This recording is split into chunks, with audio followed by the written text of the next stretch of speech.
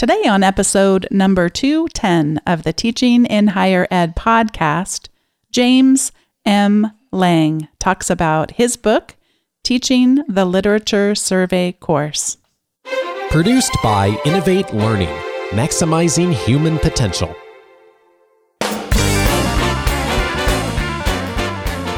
Hello, I'm Bonnie Stachowiak, and welcome to this episode of Teaching in Higher Ed. This is the space where we explore the art and science of being more effective at facilitating learning. We also share ways to improve our productivity approaches so we can have more peace in our lives and be even more present for our students. Hello and welcome to this episode of Teaching in Higher Ed. On today's episode, James M. Lang is joining me once again. I'm so fortunate to have been able to talk to him many times on the podcast in the past. James is a professor of English and the director of the Center for Teaching Excellence at Assumption College in Massachusetts, where he teaches courses in British literature and in creative nonfiction writing. He's the author of many books and more than 100 reviews or essays on topics ranging from higher education to British literature. Jim writes a monthly column for the Chronicle of Higher Education, as well as contributing regularly to America and Notre Dame magazine. He edits a series of books on teaching and learning in higher education for the University of West Virginia Press, which we will be talking about today. Jim, welcome back to Teaching in Higher Ed. Thank you. I'm always glad to be here with you.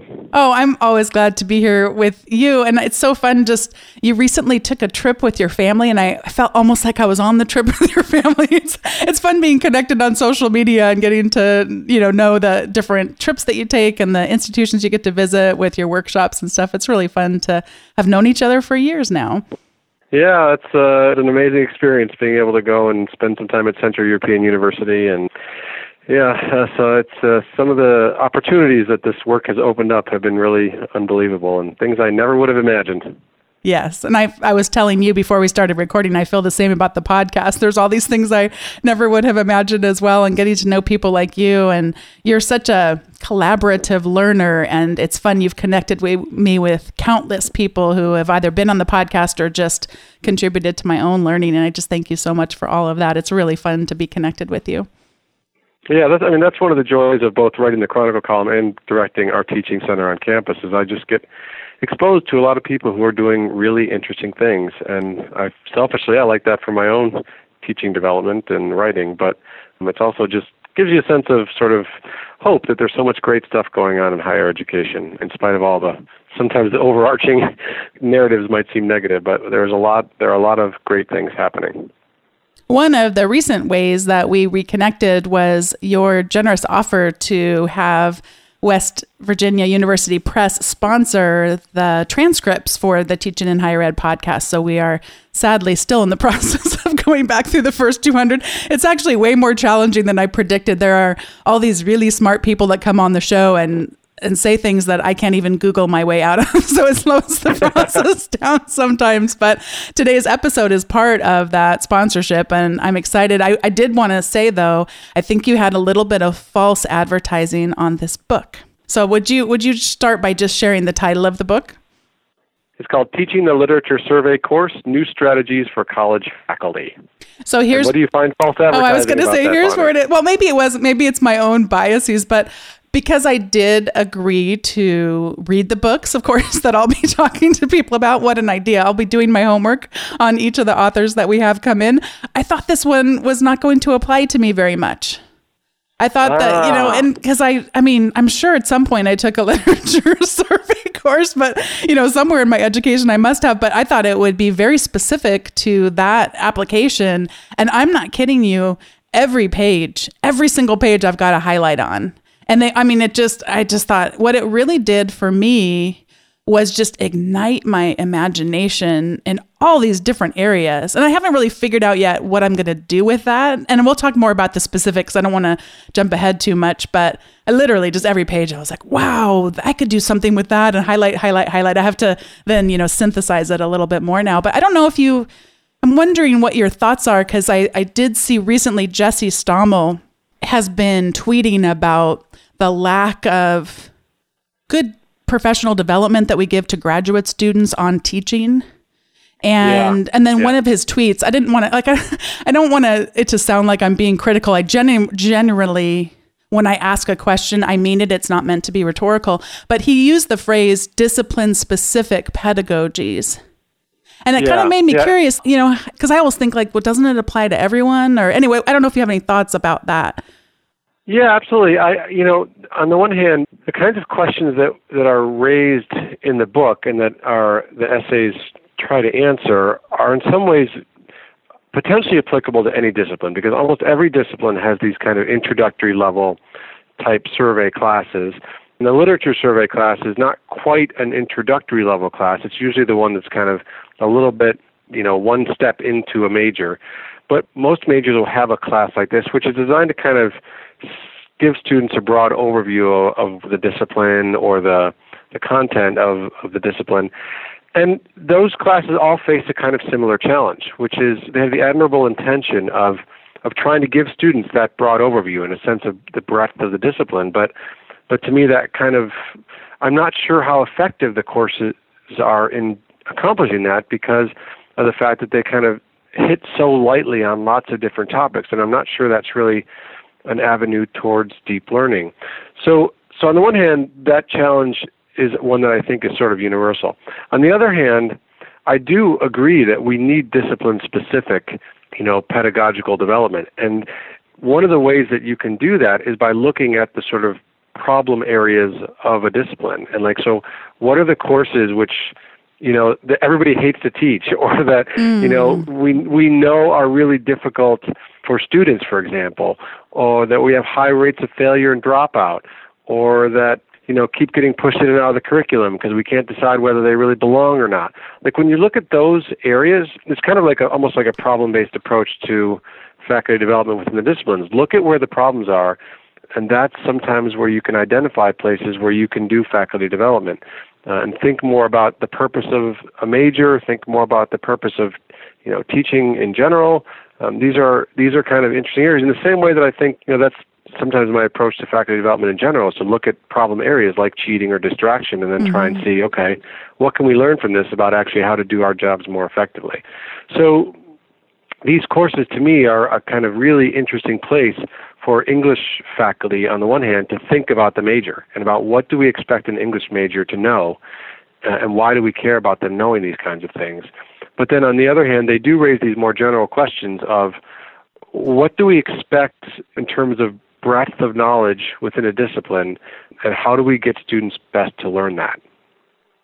One of the things that people will say that's really an identifier of a problem area you discuss a lot is, I can't cover it all. I can't figure out how to cover it all in the 15 weeks or 12 weeks or what have you. And what are some of the ways in which we should really pay attention to that thought process? Yeah, that's a hard question because, again, if you look at the purpose of the course explicitly, in the way it was created and the way most departments teach it, is coverage. It's designed to cover a lot of different areas of English literature. The most common way to divide it up is there's one American Lit survey class and there's two British literature survey classes. So those three classes are essentially supposed to cover British and American literature from their origins to the present day. And of course, that's a hopeless objective. If you just pick one of the anthologies, you're going to find 10 times the amount of things in there that you can ask students to read.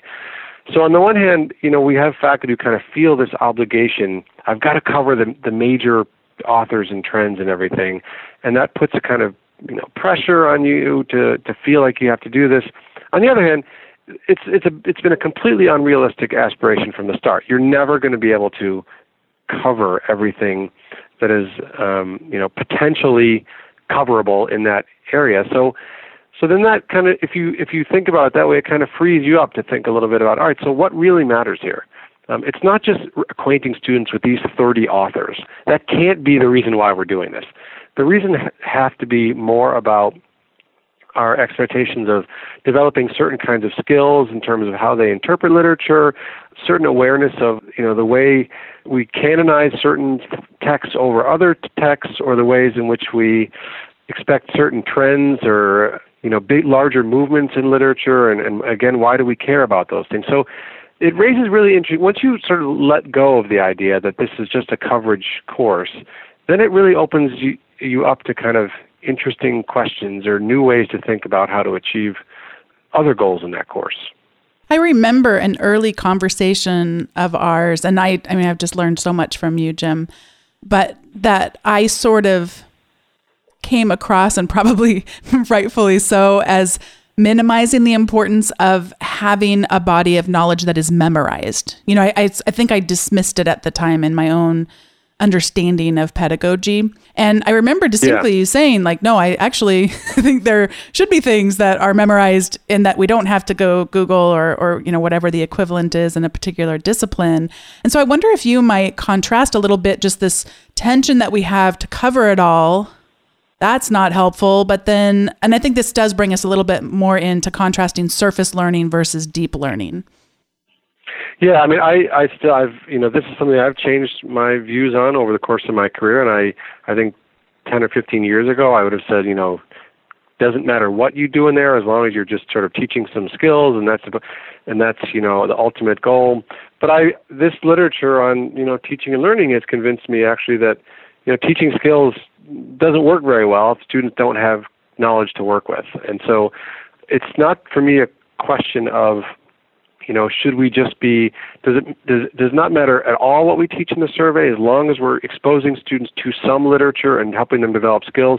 That would be sort of one side of it, and then the other end of that spectrum would be, no, we have to make sure that they have sort of memorized the core works and authors from these two countries and time periods.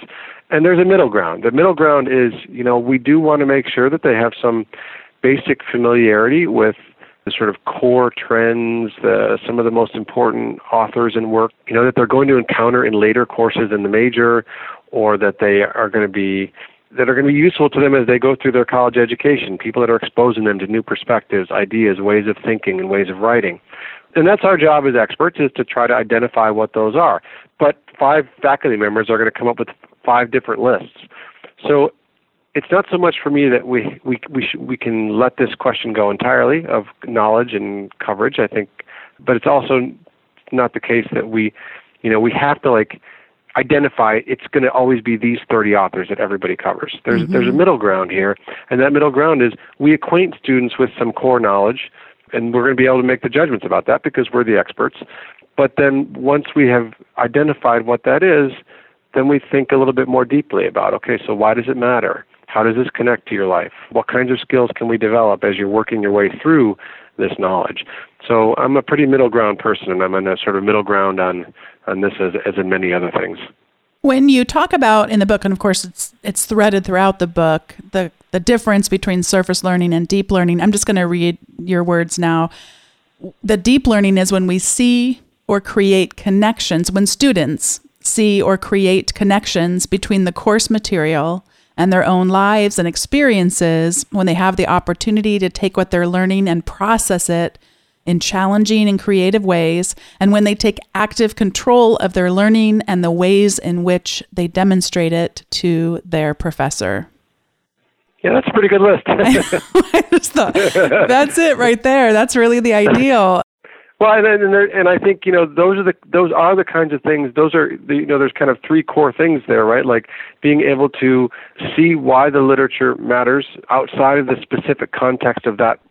When you're sitting in the classroom with students, how can they transfer what they're learning or the skills they're developing to context outside of it? I mean, that's the goal of all education, right? Mm-hmm. But if we just sort of teach the class in such a way that here's the great author, here's the next great author, we're not giving them the opportunity to do that.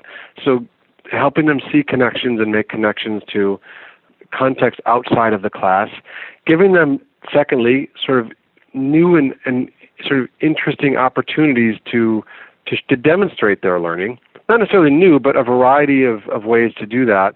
Instead of just take what this author said and repeat it back to me in a 3-page essay, we want to be able to think more we should be able to think more creatively about that in terms of how students can demonstrate their learning to us.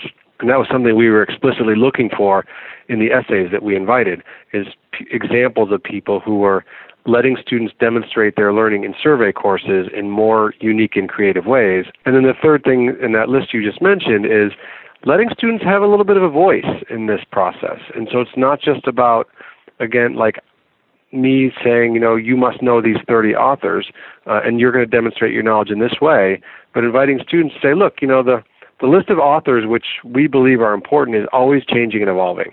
If you look at a survey anthology from today, I think I'm looking at right now across me, the 9th edition of the Norton Anthology of English Literature. Compare that table of contents with the first edition of the Norton Anthology of English Literature, and you're going to see really different lists of stuff. So that's changing and evolving always, and there's no reason why students shouldn't be able to think about that and try to identify, here are the ones that seem to matter most to us right now or matter most to our society right now, as well as, here are some ways in which I think I could demonstrate this learning to you. Here are some things I've tried in other classes which really, were very meaningful to me. Could we do some version of that in here? I want to hear that kind of thing from students. Mm-hmm.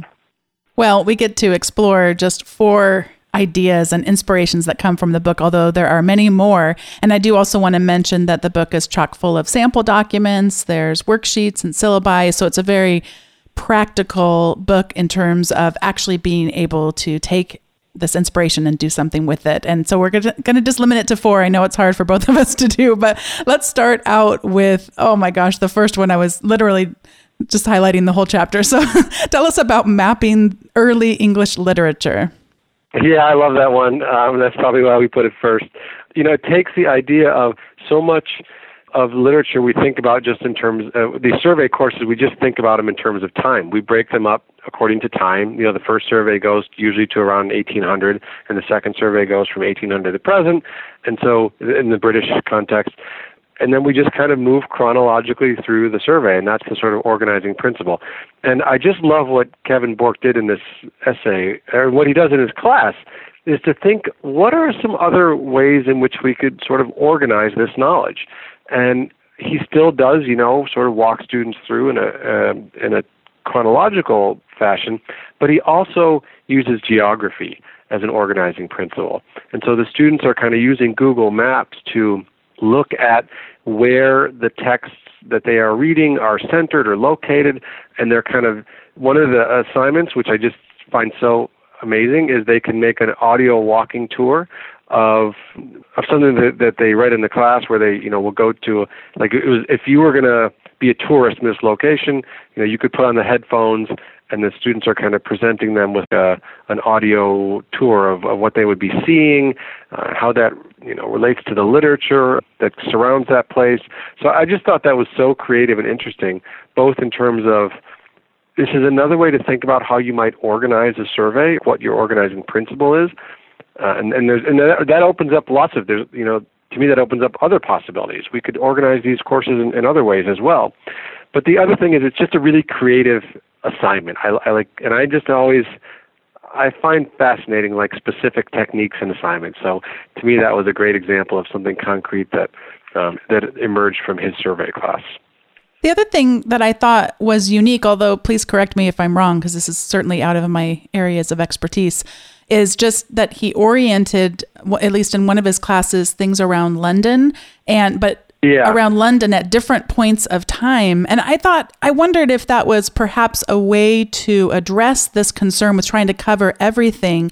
If we can have where London almost becomes a character that we become so familiar with, and then we get, introduced to that character through different spans of time, but it can center us and make the learning easier because we have that sort of as our hub of our network of learning. I don't know if I'm making any sense at all, or no, absolutely, yeah, no, absolutely, because, and that's a great example. Like, London there becomes, again, like, it's a little bit more specific than geography. It's, as I was saying, you're right. It is. It's very much located around London.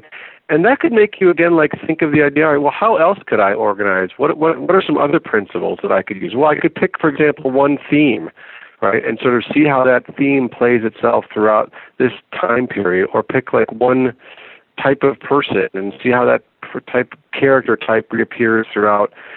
So, I mean, we just sort of take it for granted that we have to do this chronologically. And to me, Kevin's essay opens up this idea of, no, actually, there might be other ways to do this that not only make sense and can help us achieve our goals, but that are going to, as you said, help students organize the knowledge a little bit more effectively and think more creatively about the material from the course. I would become really interested, I think, just feeling like it wasn't all so outside of my understanding, that because I then really gained this familiarity about one place, then it's like, okay, I can take in new information, but I can root it toward this common theme. I thought that was a really unique thing. Well, the next one is certainly a challenge many of us face. It isn't just the coverage, and I have not heard this done in English classes, is a team-based approach, and in this case specifically to the American Survey. Yeah, so this is Desiree Henderson's essay about using team-based learning, and she, of course, uses the sort of formal process of team-based learning that, folks can look up online, but that was, it's got a pretty kind of well-established process to it. And what I really like about this one, and what I liked in particular about this approach to team-based learning, which was developed by Larry Michelson back in the 1970s and is now being used in sort of disciplines across different universities and colleges. But what I really like about it are the individual and then group assessments. And I love the way that this team-based approach sort of gives students the opportunities first to sort of demonstrate their own knowledge through these quick little assessments that they do, but then they get to come together and work to demonstrate their knowledge in the group. So it's got this formal process of doing that, which readers can learn about, again, just by sort of Googling team-based learning, and you'll find plenty of resources on that. But I just love the idea that first I'm held accountable for my own, but then I get to kind of pool my knowledge, correct it, improve it, and extend it by working together with my team to try and solve a problem, or take my individual sort of silo of knowledge and put it together with these other folks. So that's what I find really fascinating about that one. And I hadn't seen this approach used in a literature class at all, actually, but the way she does it, I think, is really creative and interesting. I'm glad that you mentioned the formality of it. I had Jim Sibley on the podcast who described team-based learning and this methodology. And I think prior to that, I would have just assumed like, I do that. Sure. We learn in teams all the time, but it's actually a specific defined pedagogy that we can learn more about. Although I didn't remember from the 1970s. That's great. That's been used that long, and lots of people have done a lot of work around it. So, and it's worth looking at. And then also listen to that episode. I'll put a link in the show notes to the Jim Sibley one. And there's some resources that he linked to as well. And one of the things that is too, the thing about team-based learning is it's usually sort of problem-based. So people pose problems that students are going to be solving in teams for a lot of the class period. And it's challenging. I think the reason I had never heard about this was because it's challenging to think about, well, what kinds of problems are students going to be solving in a literature class? Mm-hmm. And what this essay does is kind of show a kind of approach to literature that would help you answer that question. So I think it's also very creative and interesting in that way. Another very creative application that, again, I have not seen done much in English courses is the use of multimedia galleries. Yes, the multimedia gallery is another one which was focused on a particular kind of demonstration of, again, how students are going to demonstrate their learning. This one really resonated with me because I've been doing something not quite exactly like this, but I have an end-of-the-semester assignment in my British Literature Survey class, which is very open-ended, and students can choose lots of different ways in order to select one of the works that we read throughout the semester and then show why it's still relevant to us today. And they can do that through presentations, but they can also do it through paintings or making music or doing something like Jennifer Page argues here, creating these kinds of multimedia galleries. So I'm really interested in seeing the alternative ways in which people are letting students demonstrate their learning and show how and why these works are still important to us today. So what I think that's good about it, what she does in particular, is first of all, everybody creates these sort of multimedia galleries which draw from, again, like particular themes or issues or authors in the course. But then they also have to do a little bit of academic work, so they write a brief introduction to the author, the work, or the period, or whatever it is that they're focusing on. And they still have to do, kind of a traditional works cited page to show where they got their information from.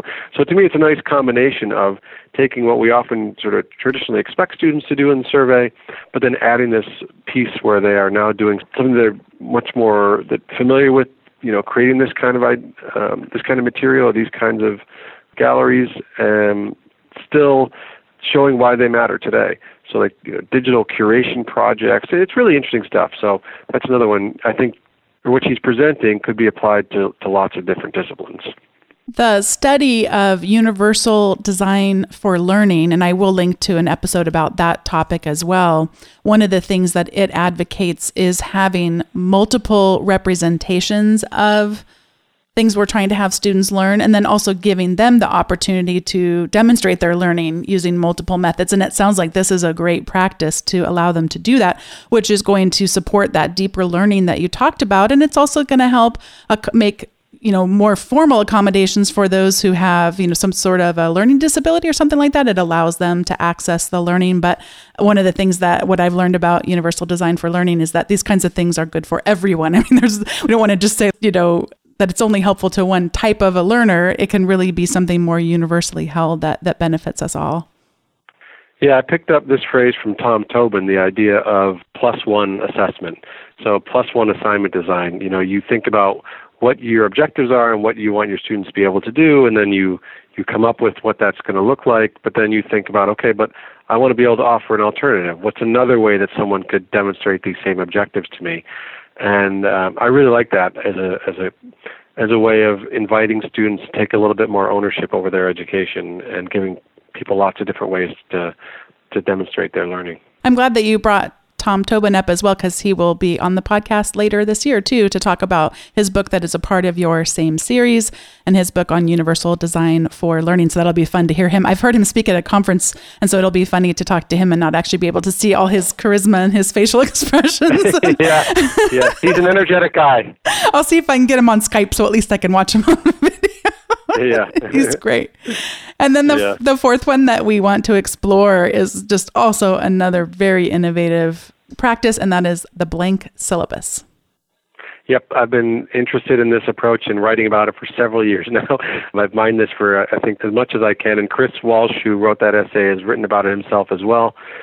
And what Chris does, again, to me is like a really fascinating thing that could be applied to any discipline. He allows his students to make some choices about some of the content of the course. And he calls this the blank syllabus approach. And as I always say to people, it's not actually a blank syllabus. What he essentially does is he creates some blank spaces on his syllabus, and he invites students to fill those blank spaces with the things that have caught their interest. So at the beginning of the semester, he'll show them a syllabus which has these sort of open slots to it.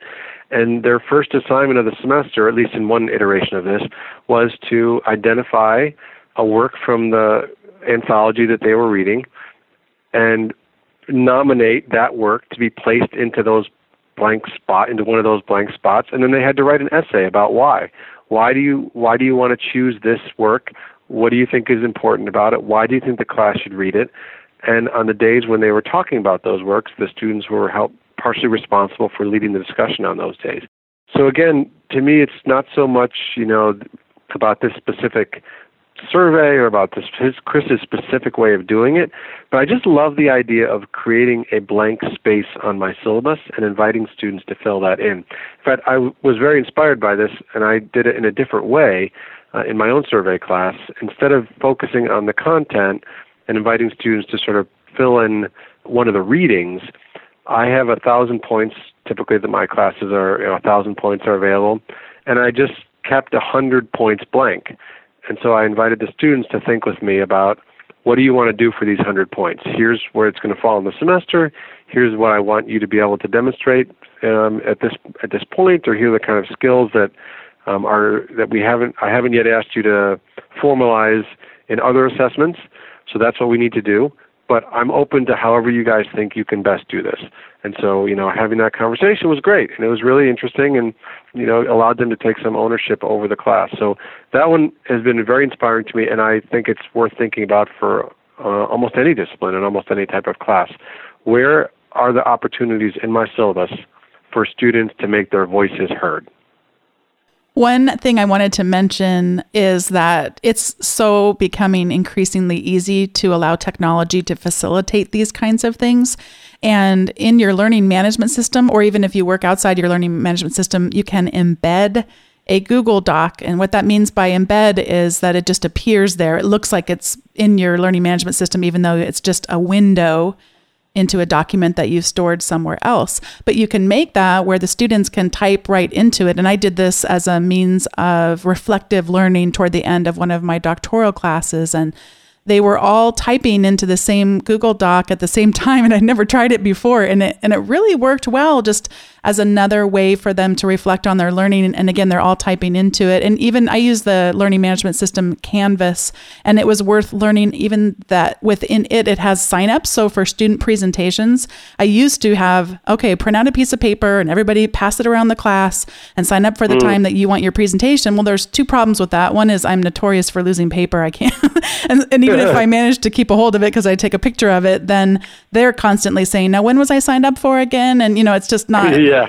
It's not helpful for anyone. And it's worth it in your LMS just to look for what possibilities there are to create signups for students and allow that to be something that they have the autonomy to do. And, that's really helpful for them. Then it's always in the same place. They know what they signed up for because it's within the central hub of their learning too. Yeah, that's great. You're right. And you can use lots of different things. You can use polling as well as a way to just sort of get it. If you're, having a class discussion, for example, about, here's some options for what you might do, you could use polling to kind of get a quick sense of what most students are tending toward. And that's useful for students to see as well, right? So that they can, get a sense of what others are thinking. And then that can be a great way to start a discussion about, a blank spot in your syllabus that you're going to try and fill together. I love it. Well, this is the point in the show where we each get to give our recommendations. And I wanted to say thanks to my friends at LSU.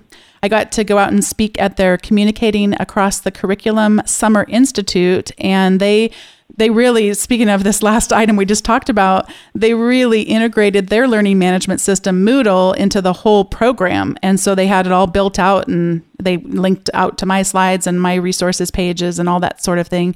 And every session, same thing. And one of the groupings they had was around group projects. And they linked to Carnegie Mellon's Eberly Center for Teaching Excellence and Educational Innovation, an article, actually a whole resource on what are the best practices for designing group projects. And it's built around accomplishing 3 aims in using group projects as a method of teaching. One is to create interdependence. And usually the temptation for students is, you take the first section, you take the second section. Any of us would do this, just like, let's get it done. Yep. How do we build assignments that actually are building the kind of teamwork and collaborative skills that we're looking to build by this sense of interdependence? And then how do we, in our teaching, devote time in our classes specifically to growing these teamwork skills? Because it's not something that necessarily everyone's going to come into with. So how do we have that as part of the teaching and learning process? And then how do we build in individual accountability? And what I like about the resources, it's very specific, so it's tangible and we can use it, but it also recognizes that we have different teaching styles and approaches, and what works in one case may not work in another. So it's just a really well done resource, worth a look on the show notes when you either get them in your email or go to visit the page for this episode. Actually, the Eberly Center has a great sort of huge set of web pages, which are resources about teaching and learning in higher education. So I'd recommend people just look at the whole, there's wide range of issues that are covered on those pages. I go back to them occasionally just to get ideas for things in all kinds of different areas. Oh, very good to know. I believe I got lost, but at the same time I was at an event, so I was like, stop it, stay focused, which is hard to do when you come across a resource as good as that one. Well, Jim, what do you have to recommend for us today, Jim? Well, the first thing I just want to say quickly is that, of course, I'm getting all the glory for this book right now, but of course I did it with 2 co-editors, Gwen Dujardin from Queen's University in Canada and John Stoughton from Eastern Michigan. So, this was absolutely a joint effort, as well as, of course, from all our contributors. But Gwen and John were really, all 3 of us worked very hard on this book. So I want to thank Gwen and John for their contributions to it as well.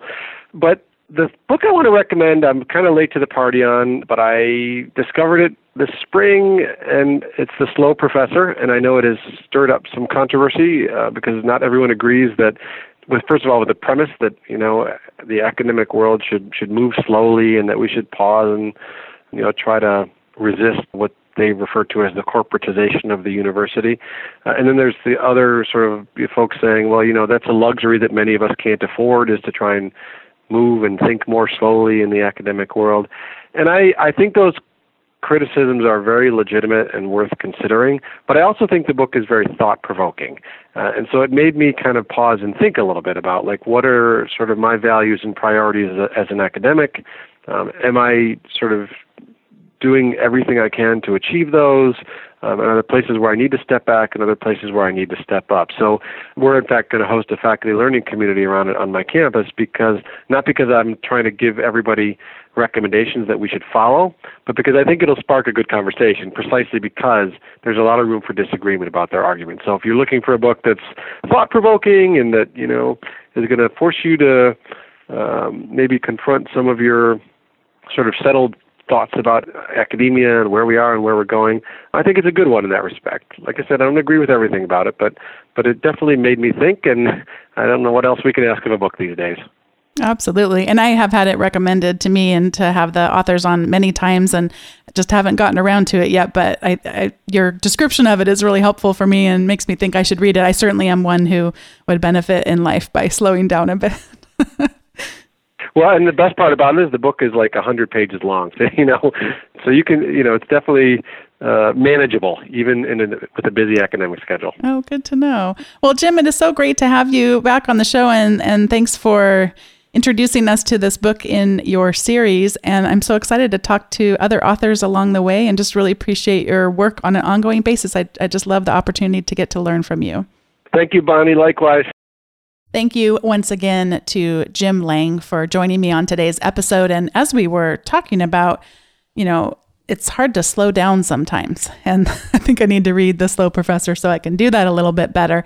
Today, the person we had coming to care for our kids while my husband and I worked is not feeling well. So the kids are here with me in the podcasting studio. Hannah, what are we going to do after we're done with the podcast?